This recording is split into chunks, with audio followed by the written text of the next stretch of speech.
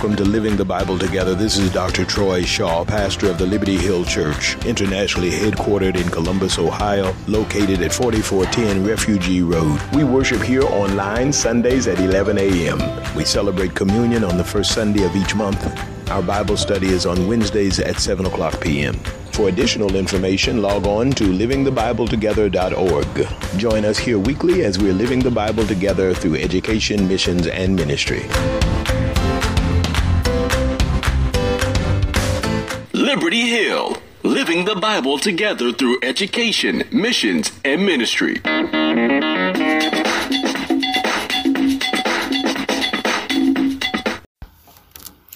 Good evening. We're going to continue with our study of Ezekiel. I praise God that we have the opportunity to investigate His Word yet again. In this lesson, we will be looking at chapters 12 through 15. I will remind you again that my interpretations of Ezekiel are based on much prayer, a good bit of research, and thank God for the Holy Spirit. Very little is just my opinion, but for that part which is, I will ask your patience and forbearance. So let's pray before we begin chapter 12. Father God, in the name of Jesus, we praise you and we thank you for your holy word. Please, Lord, be with us as we study your word and open our hearts and minds to you in all things. In Jesus' name we pray. Beginning at chapter 12, verse 1 and 2. The word of the Lord also came unto me, saying, Son of man, thou dwellest in the midst of a rebellious house, which have eyes to see and see not, they have ears to hear and hear not, for they are a rebellious house. In the last chapter, a vision had just ended for Ezekiel. Now this word of God is spoken to Ezekiel and not in a vision. The message of Ezekiel was addressed to his fellow exiles, who were as hardened as those still in Jerusalem. They were so intent on a quick return to Jerusalem that they would not accept his message of Jerusalem's destruction. Their rebellion was against God. They were not obedient, they were stiff-necked, and rebelled against all authority over them. They hear the message of Ezekiel. They hear it with their ears, but they don't take it into their beings. They can actually see the captivity around them, but they still don't believe it to be a punishment from God. Verse 3, Therefore, thou son of man, prepare thee stuff for removing, and remove by day in their sight, and thou shalt remove from thy place to another place in their sight.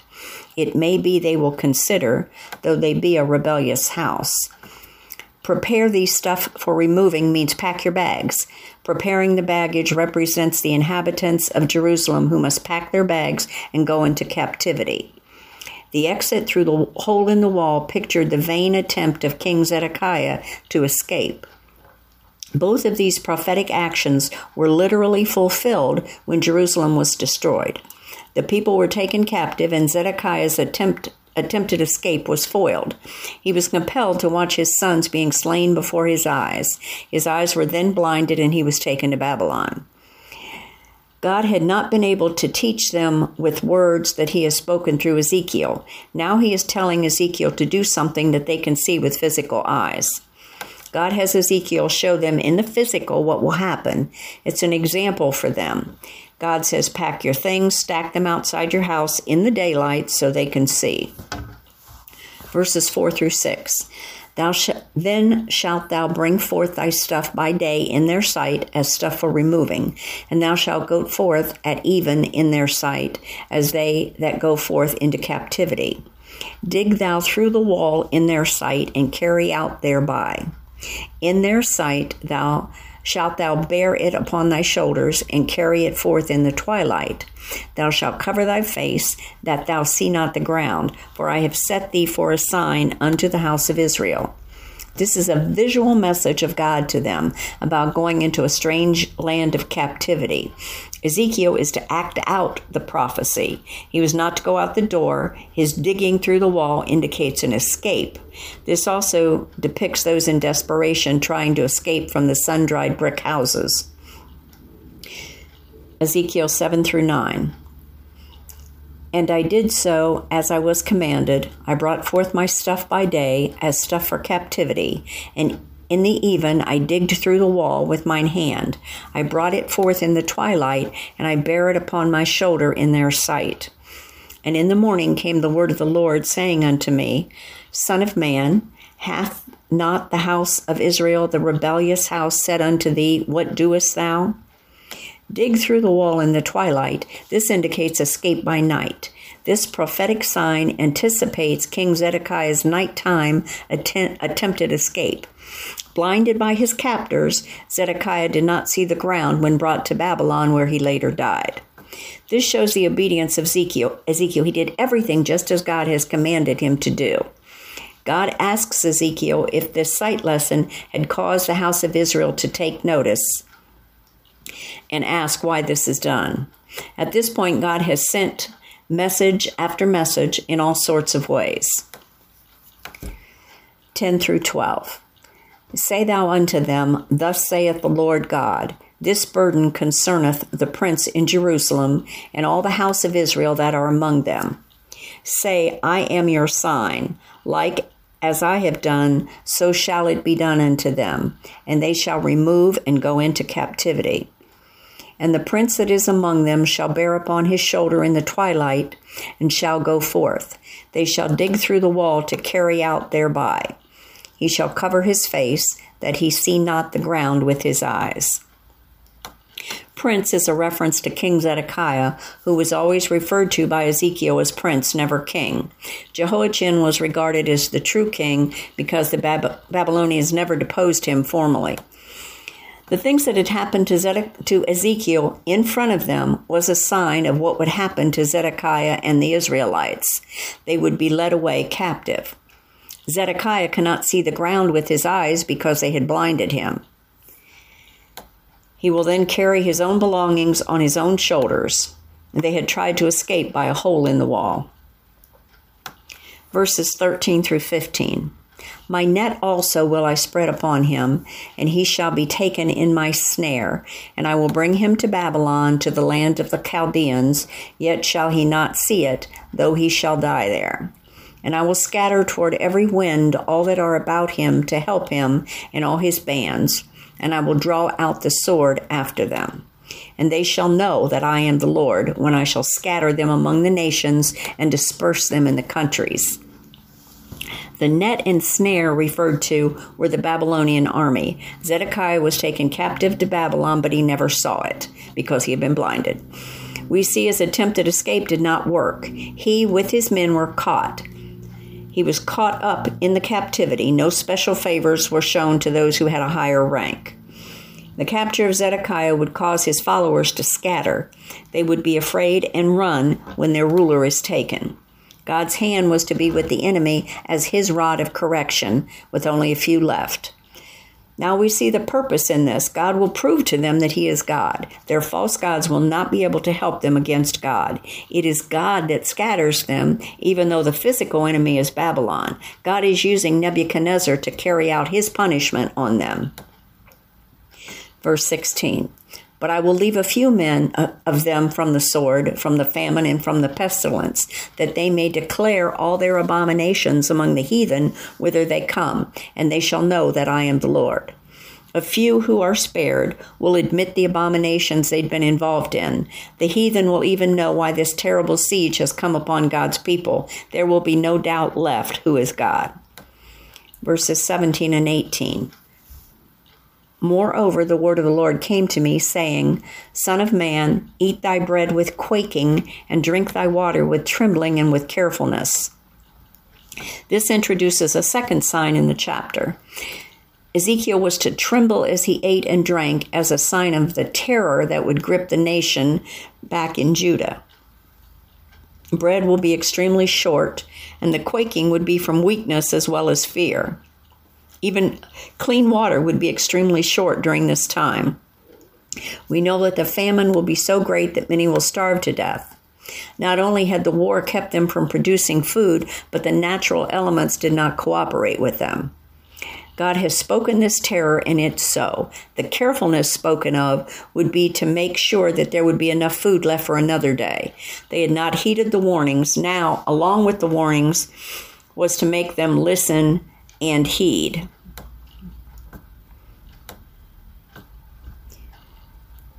(19 and 20).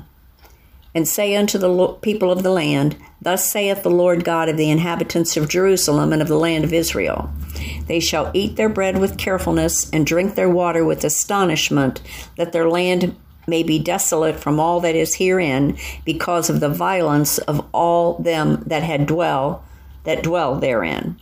And the cities that are inhabited shall be laid waste, and the land shall be desolate, and ye shall know that I am the Lord. When the people ask Ezekiel, why is he doing this, he's to answer them in this way. They had brought this on themselves by their evil lifestyle. The word all lets us know that the sin was widespread, not to just a few. They surely cannot say that God did not warn them. He has told them over and over. Not only did he speak to them in words, but he showed them an example through Ezekiel. Verses 21 and 22. And the word of the Lord came unto me, saying, Son of man, what is that proverb that ye have in the land of Israel, saying, The days are prolonged, and every vision faileth? There is a break here to show that God is speaking to Ezekiel at another time. The visions that fail are the visions of the false prophets. Some time took place even after the immediate attack on Judah before Jerusalem was destroyed. The people in captivity, as well as those in Judah, did not believe God would destroy Jerusalem. The days are prolonged.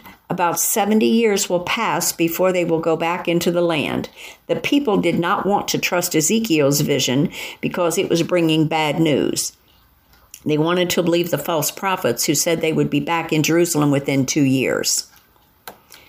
Verses 23 through 25. Tell them, therefore, thus saith the Lord God, I will make this proverb to cease, and they shall no more use it as a proverb in Israel, but say unto them, The days are at hand, and the effect of every vision. For there shall be no more any vain vision, nor flattering divination within the house of Israel. For I am the Lord, I will speak, and the word that I shall speak shall come to pass.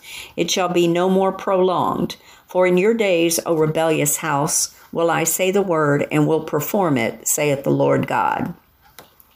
Ezekiel must tell them that the time for waiting is up. Delay has given the people the false impression that judgment would never come. In fact, a saying had become popular, no doubt developed by false prophets who caused the people to reject Ezekiel's visions and prophecies. Verse 24 is speaking of the false prophecy that's been given. God will stop the mouths of these false prophets.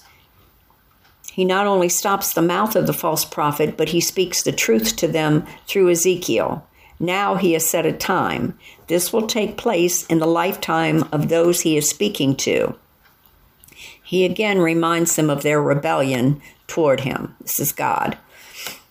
Ezekiel 12, 26 and 27. Again the word of the Lord came to me, saying, Son of man, behold, they of the house of Israel say, The vision that he seeth is for many days to come, and he prophesieth of the times that are far off. This means that there was an interval of time between the last statement and this one to Ezekiel. But God stresses to Ezekiel the error in them thinking that this prophecy is for some time far in the future. They thought this would happen to some future generation, surely not to theirs. Does that sound familiar at all? 28. Therefore say unto them, Thus saith the Lord God, There shall none of my words be prolonged any more, but the word which I have spoken shall be done, saith the Lord God. Because they have believed this way, God says the time is now. At least in the last few verses, they have realized that Ezekiel was a true prophet. They just believed his prophecy was for the far distant future, but God sets them straight. The time is now. One cannot help but think of the words written in the book of Revelation about the time which is coming. How many treat that book and those prophecies written there as something which is still a long way off or may never happen? But there will come a time when he will wait no longer. That time is here for them. God is not a man that he should lie. Whatever he says will be. And that is the end of chapter 12, going on to chapter 13, verses 1 through 3. And the word of the Lord came unto me, saying, Son of man, prophesy against the prophets of Israel that prophesy. And say thou unto them that prophecy comes out of their own hearts. Hear ye the word of the Lord. Thus saith the Lord God, Woe unto the foolish prophets that follow their own spirit and have seen nothing. This word of the Lord is to a particular group and not to the entire nation. This is a different prophecy from the last chapter. This one is directed to the false prophets themselves. False prophets had long flourished in Judah and had been transported to Babylon as well. Here God directs Ezekiel to indict those false prophets for their futile assurances of peace. In the case of the true prophets, their mouths are not their own. God speaks to the people through them. The false prophets in Israel were not innocently in error. They had made up these prophecies themselves, pretending that the message came from God. Woe introduces a curse on false prophets. They were like workmen who tried to cover a severely cracked wall with whitewash. Verses 4 through 7. O Israel, thy prophets are like the foxes in the deserts. Ye have not gone up into the gaps, neither made up the hedge for the house of Israel to stand in the battle in the day of the Lord. They have seen vanity and lying divination, saying, The Lord saith, and the Lord hath not sent them.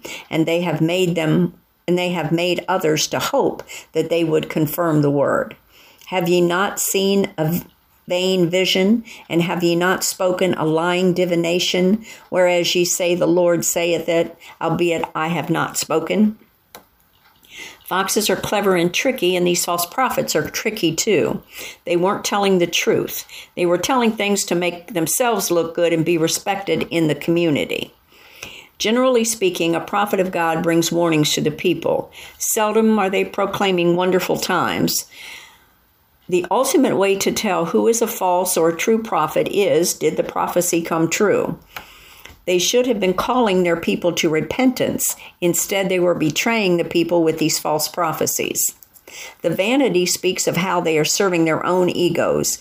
Divination in this particular instance is speaking of witchcraft. These false prophets have deliberately tried to injure the good name of the Lord. The people may not realize that this message is not from God, but God and the false prophets know. God tells them through Ezekiel that they are not deceiving him. Verses 8 and 9. Therefore, thus saith the Lord God, because ye have spoken vanity and seen lies, therefore, behold, I am against you, saith the Lord God. And mine hand shall be upon the prophets that see vanity, and that divine lies.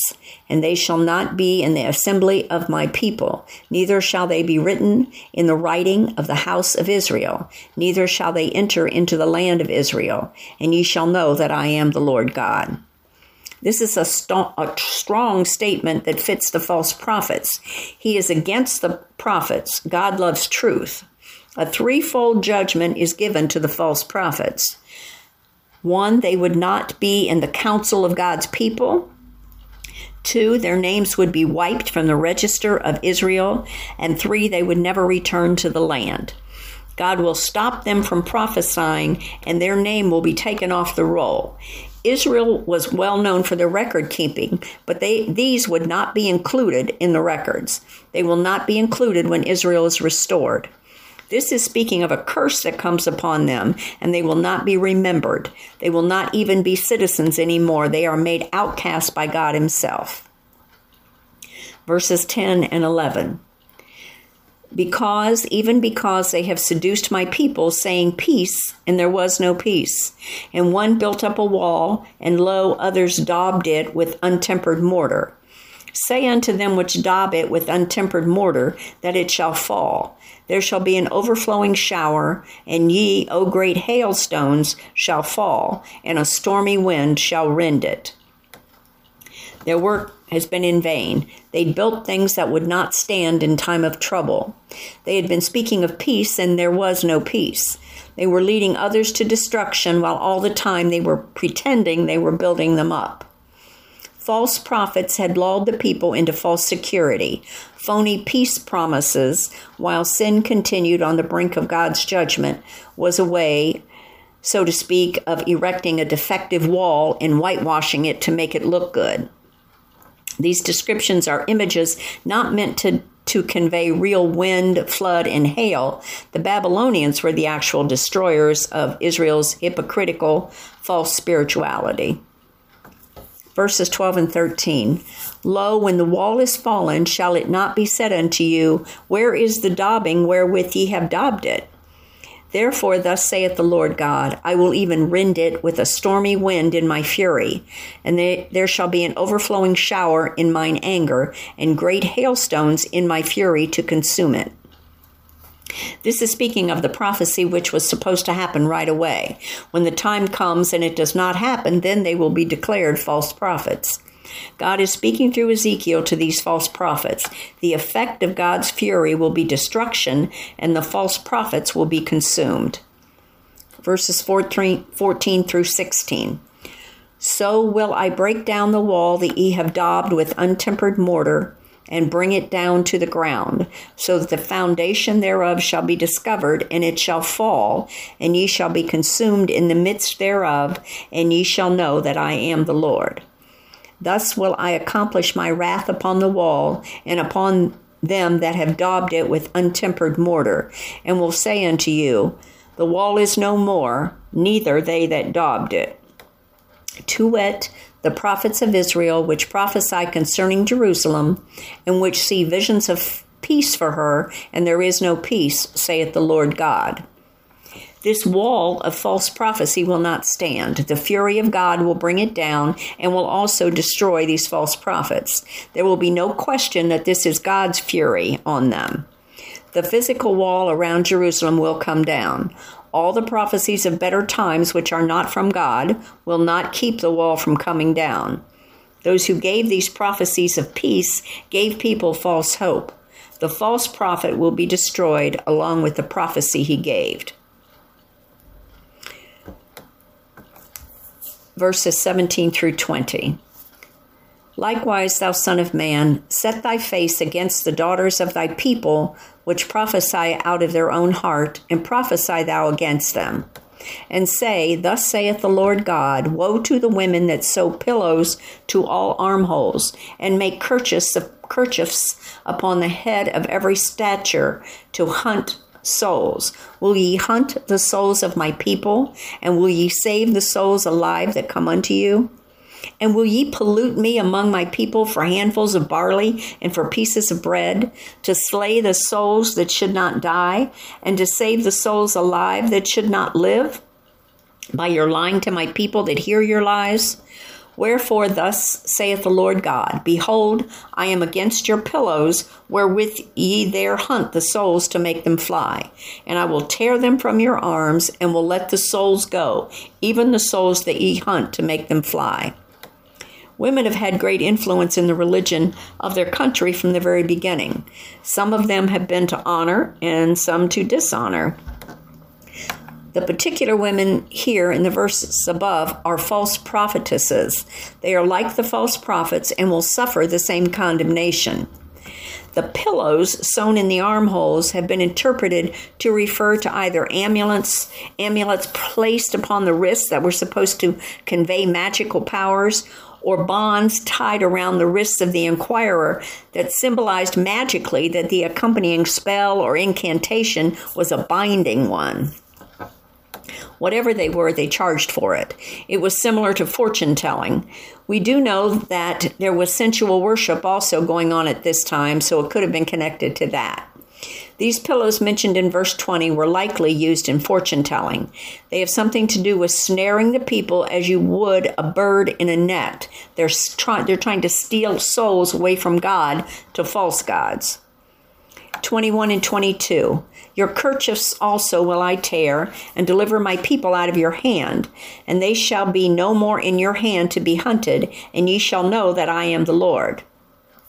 Because with lies ye have made the heart of the righteous sad, whom I have not made sad, and strengthened the hands of the wicked, that he should not return from his wicked way by promising him life. God will free the people from these wicked women. They have not offered hope to the righteous, they have saddened them. They were definitely on the side of the wicked. Ezekiel and Jeremiah both had preached repentance and hope for the righteous. Their false prophetesses had taught the opposite. Predators had saddened the righteous by a false message leading to calamity. They had encouraged the wicked to expect a bright future and saw no need to repent to avoid death. Verse 23, Therefore ye shall see no more vanity nor divine divinations, for I will deliver my people out of your hand, and ye shall know that I am the Lord. Divination had to do with witchcraft. God is the only one who can free a person from the grip of witchcraft. God would have to deliver them. There is no power on this earth that is not subject to God. When God speaks, every knee bows.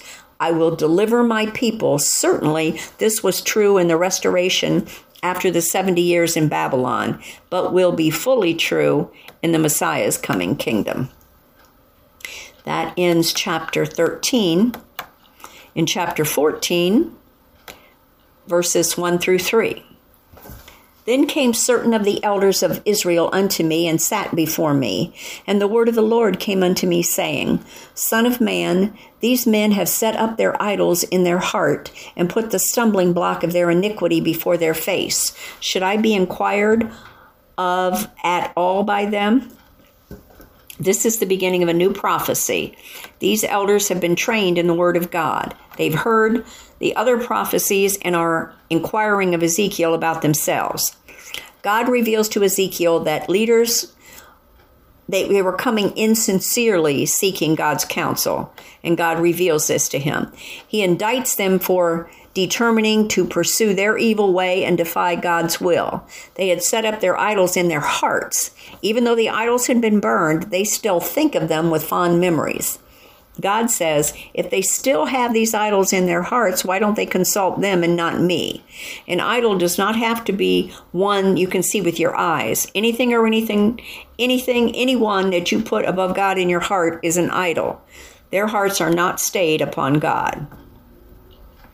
4 and 5.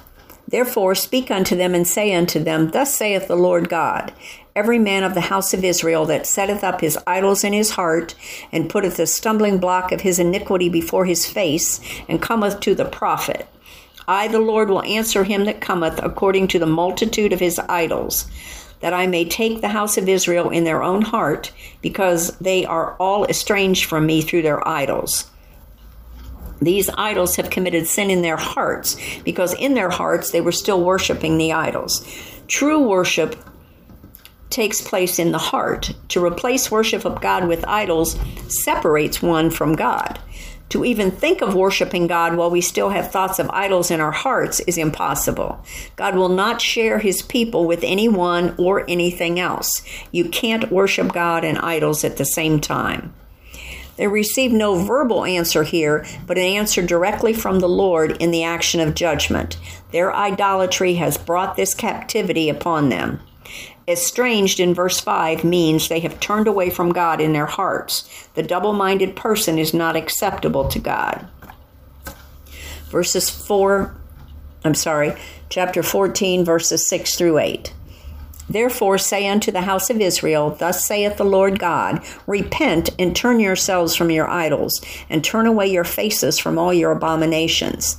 For every one of the house of Israel, or of the stranger that sojourneth in Israel, which separateth himself from me, and setteth up his idols in his heart, and putteth the stumbling block of his iniquity before his face, and cometh to a prophet to inquire of him concerning me, I the Lord will answer him by myself.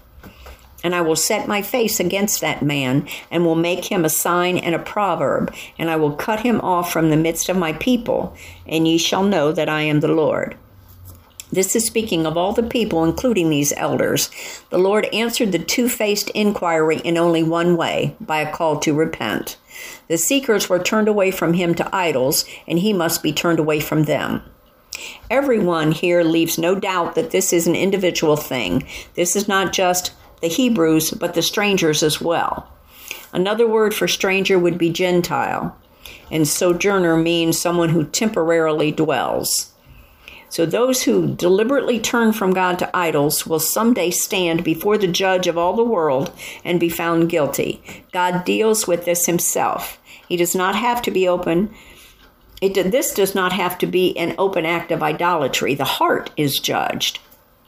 God is not interested in an outward show of faith. He judges the heart. 9 through 11.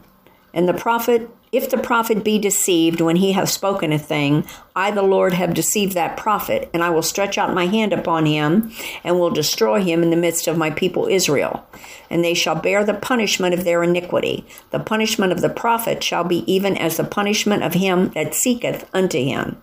That the house of Israel may go no more astray from me, neither be polluted any more with all their transgressions, but that they may be my people, and I may be their God, saith the Lord God. There were false prophets in the land. God had judged their hearts, found them guilty of worshiping the idols. God causes them to believe a lie because they're not faithful to him. He builds up whoever he will, and he destroys whoever he will. His judgment is just. He is God, and it is God who removes prophets, as it is God who builds up prophets. When one willfully rejects his word, he places a resulting cloud of darkness, or permits it to continue, hiding the truth so that person is deceived by his own obstinate will. There is a responsibility for those listening to prophets to determine whether they be of God or not. To follow a false prophet brings the follower the same punishment as the false prophet. Every punishment that God brings on this earth is to cause those who are living in sin to repent. The desire of God is to be their God. He will not force himself upon them. They will choose to be his people, and then he will be their God. 12 and 13. The word of the Lord came again to me, saying, Son of man, when the land sinneth against me by trespassing grievously, then will I stretch out my hand upon it, and will break the staff of the bread thereof, and will send famine upon it, and will cut off man and beast from it. There was another break in the prophecy here. God is speaking to Ezekiel. We see that famine is one way that God brings punishment on an unrepentant society. Verse 14, though these three men, Noah, Daniel, and Job, were in it, they should deliver, but their own souls by their righteousness, saith the Lord God. The three mentioned above were spoken of by God as being righteous in his sight. They lived in a society that was far away from God. The situation in Judah is so desperate that even if three of the most righteous men in the history of God's people were to intercede, they would be able to save only themselves. This scripture illustrates that even the presence and prayers of the godly could not stop this coming judgment. Verses 15 and 16. If I cause noisome beasts to pass through the land, and they spoil it, so that it be desolate, that no man may pass through because of the beast, though these three men were in it, as I live, saith the Lord God, they shall deliver neither sons nor daughters, they only shall be delivered, but the land shall be desolate. The noisome beast would be for punishment of those living in sin. The problem will be there, but God will protect his own in the midst of the problem. Remember the one who held the inkhorn, and the other five who were to mark certain ones to be protected that we studied a few weeks ago. Verse 16 is explaining the individuality of salvation. God judges on an individual basis. You repent and live for God. The land is desolate in punishment for sin. God will protect his own even in a famine. 17 and 18. Or if I bring a sword upon that land and say, sword, go through the land, so they cut off man and beast from it. Though these three men were in it, as I live, saith the Lord God, they shall deliver neither sons nor daughters, but they only shall be delivered themselves. This is another form of punishment that God brings upon those who have turned against him. Those who truly love God may be in the land when these things come, but they will not be killed by the sword. 1,000 may fall at their side, but they will be protected by God. Verse 18 tells us that God does not have grandchildren, just children. These sons and daughters shall decide for themselves to follow God. Each generation is judged on its own merits. 19 through 21. Or if I send a pestilence into that land and pour out my fury upon it in blood to cut off from it man and beast, though Noah, Daniel, and Job were in it, as I live, saith the Lord God, they shall deliver neither son nor daughter. They shall but deliver their own souls by their righteousness. For thus saith the Lord God, how much more when I send my 4 sore judgments upon Jerusalem, the sword and the famine and the noisome beast and the pestilence, to cut off from it man and beast. This is a judgment that will come into the land because of a rebellious family. Noah, Daniel, and Job were 3 righteous men who lived in the same land, but with very evil people. This just explains again that their righteousness would not save their children. Only the children's righteousness could save them. Each person is responsible for his own sin. God sends 4 judgments upon all the people who have committed spiritual adultery in their hearts by worshiping false gods. The chastisement of God is great in these 4 judgments, but the sin was just as great. God fits the punishment to the sin. 22 and 23. Yet behold, therein shall be left a remnant that shall be brought forth, both sons and daughters. Behold, they shall come forth unto you, and ye shall see their way and their doings, and ye shall be comforted concerning the evil that I have brought upon Jerusalem, even concerning all that I have brought upon it. And they shall comfort you when ye see their ways and their doings, and ye shall know that I have not done without cause all that I have done in it, saith the Lord God. God saved a remnant of his people. These are they who have not bowed their knees to false gods. Those who live for him will be saved, even though everyone around them is lost. There is comfort in the knowledge of the remnant saved, who will return to Jerusalem later. There has been a separation of the evil from the good in the judgment of God. God is loving and kind, but he is also just. And that ends chapter 14. Chapter 15, verses 1 and 2. And the word of the Lord came unto me, saying, Son of man, what is the vine tree more than any tree, or than a branch which is among the trees of the forest? This is a new vision. The vine tree here is speaking of Israel. Israel, symbolized by a vine, had become useful for nothing, failing to do the very thing that God set her apart to do, which is bear fruit. She no longer served any purpose and was useless. Other trees can be used for construction of certain things, but a fruitless vine is useless. It has no value. It's not strong enough to be used in construction or boat building or anything else. Israel had been thought of as being the vine, and God was the branch. Jesus is spoken of as the branch in Zechariah 6:12. And speak unto him, saying, Thus speaketh the Lord God of hosts, saying, Behold the man whose name is the branch. The trees in the forest here are spoken of the unsaved world. The vine tree is more than the worldly tree, only when they are attached to the branch. Their attachment to God made Israel different. 3 and 4.